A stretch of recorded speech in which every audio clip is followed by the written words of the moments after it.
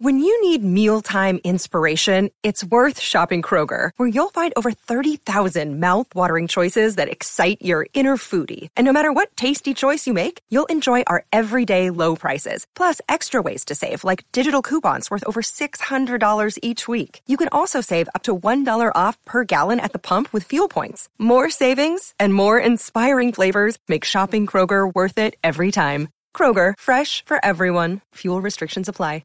Another day is here, and you're ready for it. What to wear? Check. Breakfast, lunch, and dinner? Check. Planning for what's next and how to save for it? That's where Bank of America can help. For your financial to-dos, Bank of America has experts ready to help get you closer to your goals. Get started at one of our local financial centers or 24/7 in our mobile banking app. Find a location near you at bankofamerica.com/talktous. What would you like the power to do? Mobile banking requires downloading the app and is only available for select devices. Message and data rates may apply. Bank of America N.A., member FDIC. From the Fifth Quarter Studios in Madison, Wisconsin, you're listening to Coach Unplugged. And now, your host, Steve Collins. Hey, everybody. Welcome to Coach Unplugged episode. I have no idea. But before we get going, I'd like to big a shout out to our two sponsors. First of all, Dr. Dish, the number one shooting machine on the market. Go over, mention Coach Unplugged. They'll give you $450 off, and they'll take really good care of you. Before I forget too, if you like this podcast, go over and check out some of our other ones like High School Hoops, Coaching Youth Hoops, 5-Minute Basketball Coaching Podcast. If you're looking for that one defense that will work against anybody, the Funnel Down Defense Podcast, the Rule of 3 offense that will work at any level, go over and check those out. Leave a 5-star review. We would like those. But also go over and check out teachhoops.com for coaches who want to get better. It's the one-stop shop for basketball coaches. It's resources. It's everything. It's what I would have wanted as a 27-year-old basketball coach. It's a roadmap to success on and off the court. And we offer a 14-day free trial because I'm a coach. I understand how it goes. Go over and check it out. Kick the tires around, see if it's for you. And if it's not, we'll part our ways and we'll say thank you and move on. But I guarantee you're going to love all the material and the material we're always putting in teachhoops.com. But anyway, have a great day, everybody. And let's head off the podcast. Right. Okay. So, Josie, one follow-up question on that is when they do jump to trap, so like my point guards, I probably have one of the best point guards in the league. Yep. So if they look to double team him right off the bat, is there a specific rule that you tell the kids, like fill the 3 passing lanes, come to the ball? Or I tell them pass through first of all, I convey like they're trapping him. We're going to make him pay at that point. Okay. Someone's open. So I almost get like the blood and water kind of theory at that point, because I want the other 4 boys to be like, yes, like excited that he's getting trapped, because now we have an advantage. Because if he's that good, he's going to be able to get out of that trap or pass it out, then we're going. So, yes, I tell them 3 passing lanes and attack at that point. We're going to score. We're going to make you pay for trapping us. Okay. Yeah, and I would try to get the trap high. If you think they're going to do it right away, I try to get him the ball, set something where he can get the ball right away, and then go ahead. We want you go ahead and trap us, because then we're gonna make you. I tell them go past north south rather than east west, so they don't get a layup. But let's go. Yeah. So do you send like the three guys come all the way to the ball in the 3 passing lanes and put someone under the goal, spread them out? Yes, or is there a general I usually because then he can always throw it up to the goal if he needs to. Okay. Right. So 3 passing lanes. One of them, as long as they're cutting to those passing lanes and not standing. Cutting. Okay. Yep, cutting, and then do that where they can't dribble. So that will teach them to move. So when we do that, and we don't let any, even though there might be dribbling in the quick hitter initially, or once you get it going, to get out of that double, I don't let them dribble at all in practice, because I want them to get, if they stand and they don't dribble, they won't get open. So that's right. I want to teach that they have to move. I want that movement. That the only way I can do it is no dribbles in practice. Okay. No, that's super, super helpful for that. Okay, cool. So just to follow up on if I could, on the 1-2-2 half court trap. Yep. If they come with a 1-3-1 half court trap? Is there a big difference, or is it? No, there isn't. Similar? They're even actually more spread out. Okay, so same idea. Yeah, it's the exact same idea. 1-3-1 and 1-2-2 will look the same way. He'll be in that mid post, and he'll be it will be the guard flashing behind. Actually, the guard will be even more open in a 1-3-1, because usually that's the 5-man in a 1-3-1 tends to be the middle of the three tends to be the big guy. So it tends to be the biggest guy in the court versus one of the smaller guys or the guard. That flash behind is hard for them to get, really hard for them to get, virtually impossible. Okay. Yeah. So I'll keep that. Just because if they're running a 1-3-1, that middle guy has been pounded. Don't let the ball in the middle. Don't let the ball in the middle. And usually it's it's not a guard flashing behind the trap. So that will, you'll be wide open. You won't have to worry about that. Okay. And I heard one of your podcasts also, you're talking about how you attack a 3-2 zone or I guess a 1-2-2 zone where they're not really trapping. Is there something specific you try to run for that? Well, first of all, hopefully you got shooters. That helps. Right. We do have a pretty good shooting team. Yeah. No, there's two things. There's a couple things I like to do against zones. I like to run my man offense. Because zones don't like that when there's a lot of cutting and moving and screening against the zone. So I tend to run my man offense. I will make the zone move from side to side a lot. I will overload a side. It almost becomes where it looks like a chair set. Let's see if I can. Where's my set? So let's say they're in a 3-2. So 1, 2, 3, 4, 5. Okay. I will get to the point. I'll maybe start it in a 1-4 set, but I'll get it in almost to the point where they overload like this. And then I'll have the top guard kind of move back and forth a little bit, but I call it chair because when he's here, it basically looks like a chair. Zones don't like overloads at all. And then what I'll do is I'll sometimes have this guy dribble over if he gets the ball back, have this guy screen, he'll curl over, this guy screen, this guy, he'll come through, and then these two will kind of crisscross in here. So zones don't like cutting and they don't like screening. They don't like overloads. So against any zone, first of all, if you can shoot, you can get them out of it in a millisecond because most high school zones can't take care of shooters. But if not, in my first inkling is always to go to my man offense. First of all, to make sure they're not man, they're in zone, but also to get movement because I want movement. When kids hear zone, they tend to stand. So I try to get them to stand so that we'll get openings. Anything you draw up or anything you design, look for short corners. Short corners are always really good as far as the zone goes. Okay. So sometimes I'll have this guy cut, I'll have these, I won't have necessarily an overload like this. I'll have maybe him cut short corner rather than go all the way to the block. Because then that leaves some space in here for guys to cut through. But yeah, I mean, I think that's good. I don't know if I have. I don't know. I'll see if I have. I have a continuity. I have a continuity offense too. I run against like a 2-3. I'll see if I can find that. It's probably on T-Troop somewhere, but I'll find it for you and send it to you. That's interesting about running your man. What? No, I was just saying that's really interesting about running the man against the zone, or at least to start. Yeah, I mean, I didn't used to do that, and then I don't know if we played somebody that had a really good matchup zone or something, but it's like most zone. I mean, you'll get better spacing. Obviously, if they're playing pack and all their feet are in the lane, and you're not going to get anything on the cuts and the screens, but you're going to get open 12 to 3-pointers at that point, 12 footers to 3-pointers. So at some point, you're going to have to hit some outside shots, especially if they're playing kind of a pack zone. But yeah, if they're zoning me, I shoot. As a player and a coach, I love it. Zone me. I want you to zone me. And if you have shooters, you're probably not going to see a lot of zone. You might see trapping zone. Yeah, because I might try to turn you over to get easy buckets. But I wouldn't think you'd see a lot of 2-3 or 3-2 pack zone. Right. No.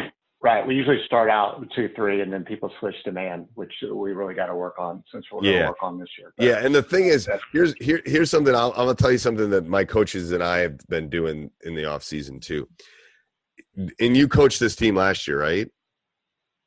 Yes, for the last few years. Okay, and you have film from the last couple of years?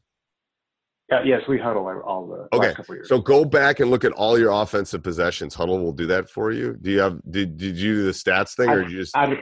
I haven't tried, just money wise. I haven't tried to do that. Okay. So what I would do is pick 3 or 4 games when you're just sitting there and vegging, and just fast forward and look at all your offensive possessions, and you'll be surprised how often you don't score in the stuff you work on in practice. Does that make sense? Like if you've seen my team the last 2 years, we scored like 37% of our offense in the fast break, and we were slow as molasses in January. You would have never thought we were scoring in transition. But I spent all my time in practice on the wrong stuff. I spent my time on working on half-court offense, and we were good at it, but we only scored on it. We only ran it and scored on it the portion. You know what I'm saying? So you should look at where you're scoring. Are you scoring in the fast break? Are you scoring in transition? Are you scoring on screens? Because that's where you got to spend your practice time. Like for this upcoming season, we've adjusted how we're breaking our practices down because I think we're spending too much time on something that we're good at and I'm trying to get great at, but we don't need to get great at it. We need to get great at this other thing that we're actually shooting more at. It's the stats teacher in me. It's like something wasn't clicking and I couldn't figure out what it was. And then when we did that, it was like, whoa, that's why. Because we should have spent more time on our transition offense. We should have spent more time on our secondary, those kind of things. So that's what you need to think about is like, it's with this quick hitter and all this other stuff. It's like how much, quick hitters at the end of the game are important. And I spend some time on it, especially come second half of the season, but what percentage of the game is actually that versus, us being able to transition back on defense or us being able to transition, get an easy bucket on our third pass in our offense kind of thing. So think about that if you have some time to go back and look at it or have somebody, if you have a student manager or somebody like that, just track a couple games. I think you'll be surprised. Right. No, that's great. I never thought about that.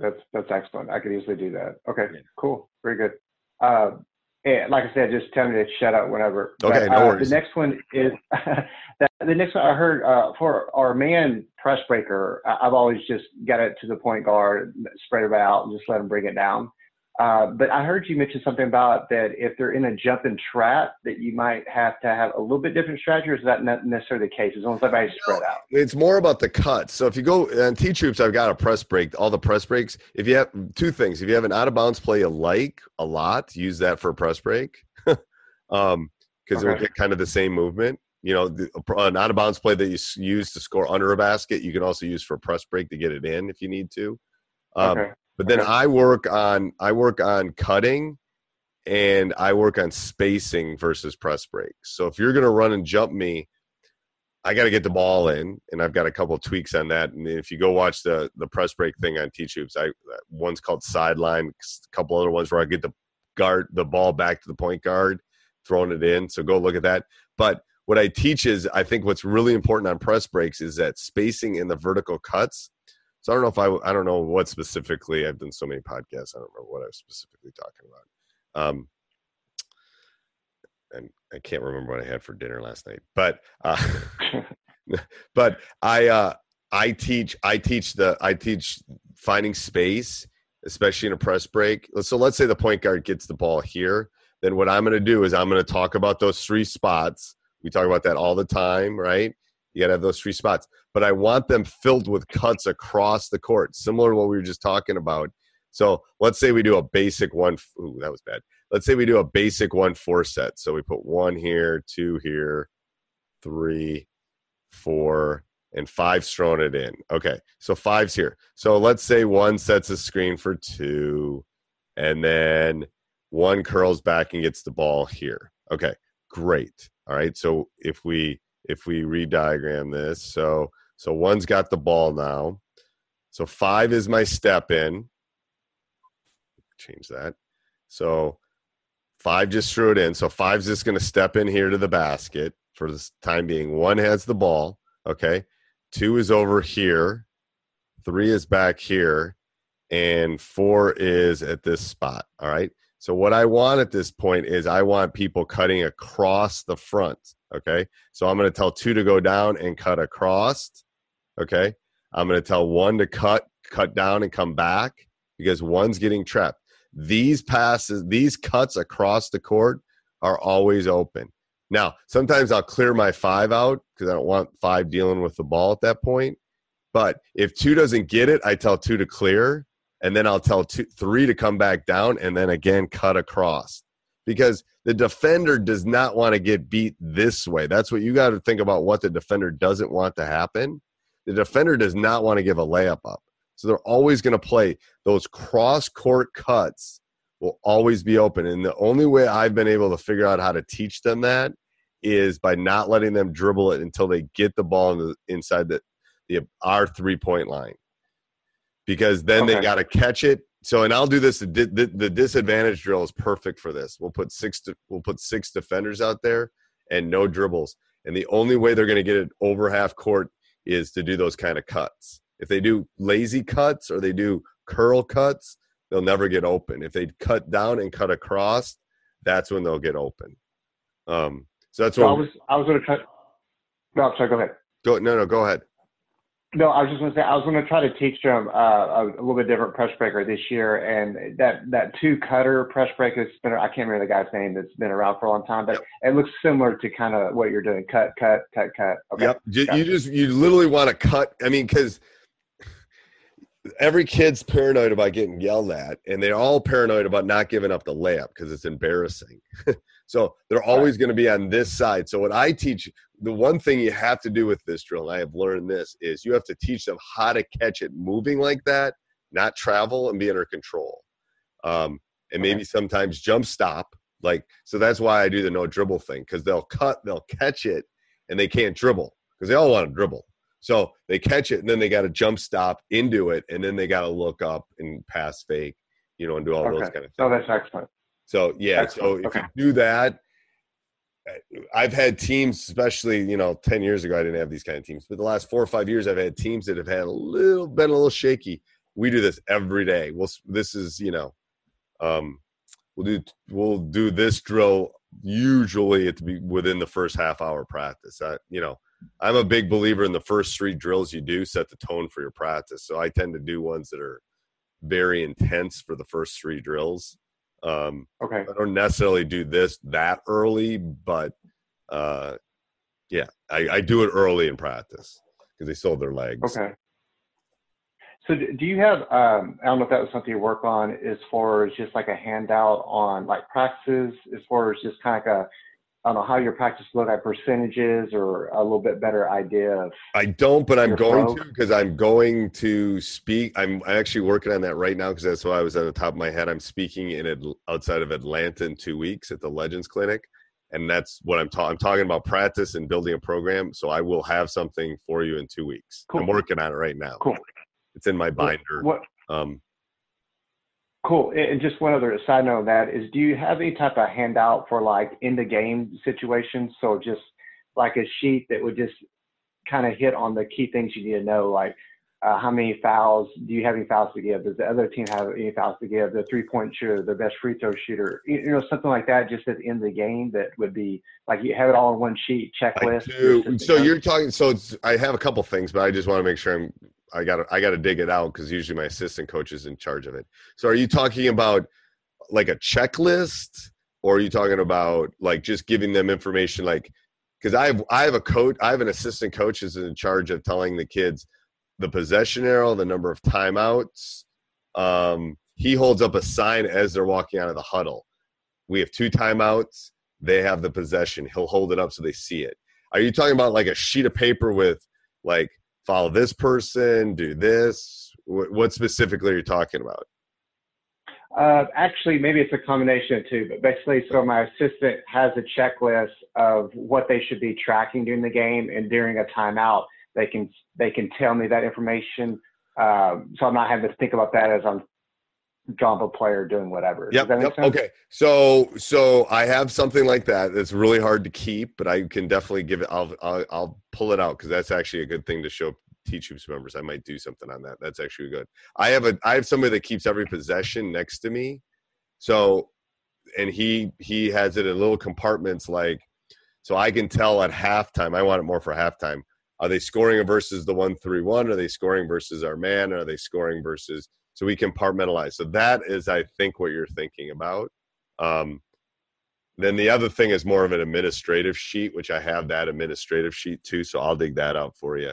Follow this person. That's that comes from our scouts. Like, follow this person. Right. This is what they're going to run at the end of the game. Yeah, we try to get that onto one sheet on our scout for our boys. So that's different. But then I'll get you the one that, it's a good thing to give your assistant that can't keep their mouth shut either, because they can't do that, and they have to pay attention. So I can basically see every possession at halftime, whether we're scoring on it, all that. I think he circles if it's a 2, triangle if it's a 3, nothing if it's a miss, and then it's under Pacific. So I'll find that for you. That's a good idea. I'll find that. Right. Yeah. Because I'm just, especially at the end of the game, if they can just remind me, can your guy run the baseline? Tell the referee, count down the last couple of seconds. Just all the things you need in the game that I'm probably not going to remember. Should we foul? Do we have a foul to give? But I'm just not organized, and that would be no. I got that. Yep. I'll find that for you. All right, one more, Coach. Then I got to pick up my sushi. Last one. I'll wrap it up. And we have sushi every Friday night as a regular thing with my wife. So you do? Mine's Sunday. Yeah. Mine's Sunday. Because then I always have I have some left, and then I get to eat it on Monday. So I'm the only one that eats it in the house. So it's like I order enough for. Yeah, you keep it cold. Yeah, it's awesome. It's the best. It's the best next day food there is. I know. So last one is there just a quick hitter that you like for maybe for a man or a zone that you want your point guard to get the shot? So maybe trying to keep it in his hands and him being able to, I don't know, the challenge that I have is I'm a little hesitant at the last second play with my point guard or trying to screen him because I really don't want them to double him. Oh, I'm doubling. For him to. I'm doubling. Well, that's what I'm saying. So I'm saying would it be better just to spread out? And it'd be better for him not to have the ball if he can do it. Okay. Because I have other people who can handle the ball. He's not the only one. Get him off the ball. I'd literally get him off the ball. Because I'm telling you, if I'm coaching against you and he's got the ball, I'm coming at you. I'm going to make someone else beat me, is usually my theory. And he's not going to beat me. I'm going to double him or triple him and make him give it up. Maybe he'll turn it over. Maybe he'll take a bad shot. So, yes, I think you want – I don't have something off the top of my head, but let me think about that for a point guard. For like a zone and a man, just a basic. Yep. Yeah, how big's your point guard? He's a little under 6 foot, so he's not really tall. I mean, he's my best rebounder too. But a 6 foot, and will he go against bigger kids or smaller kids, faster kids? Are there bigger? Will there be like 6'3" kids guarding him or not? Sometimes there'll be, but usually they're going to be their fastest guy, so like maybe a 5'10" guy or something. Not really. Big. Usually, yeah. And is he good off the ball? He's a really driving layups and 3-pointers. Not much of a mid-range game. Okay. So you have 3-pointers and then drive and lay it up. Yep. So what you want to do? Yep. So let me play with this and I'll get you something. What I think you want is setting a lot of screens for him, and then him setting some back screens, because you'll get some slips off of that for the other guys, and then they'll have to, let me play with that. That's a good. I haven't diagrammed many things over the 30 years for my point guard to actually score. It's usually my 2 or 3, but let me play with that. I would definitely get him off the ball. I got lots of stuff if he's off the ball. Let me think about on the ball. I'll put that on my list. I'll find something. Okay, great. Hey, thanks, Coach. Thank you for your time today. I really appreciate it. No problem. Talk to you soon. Bye. Sports Social Podcast Network.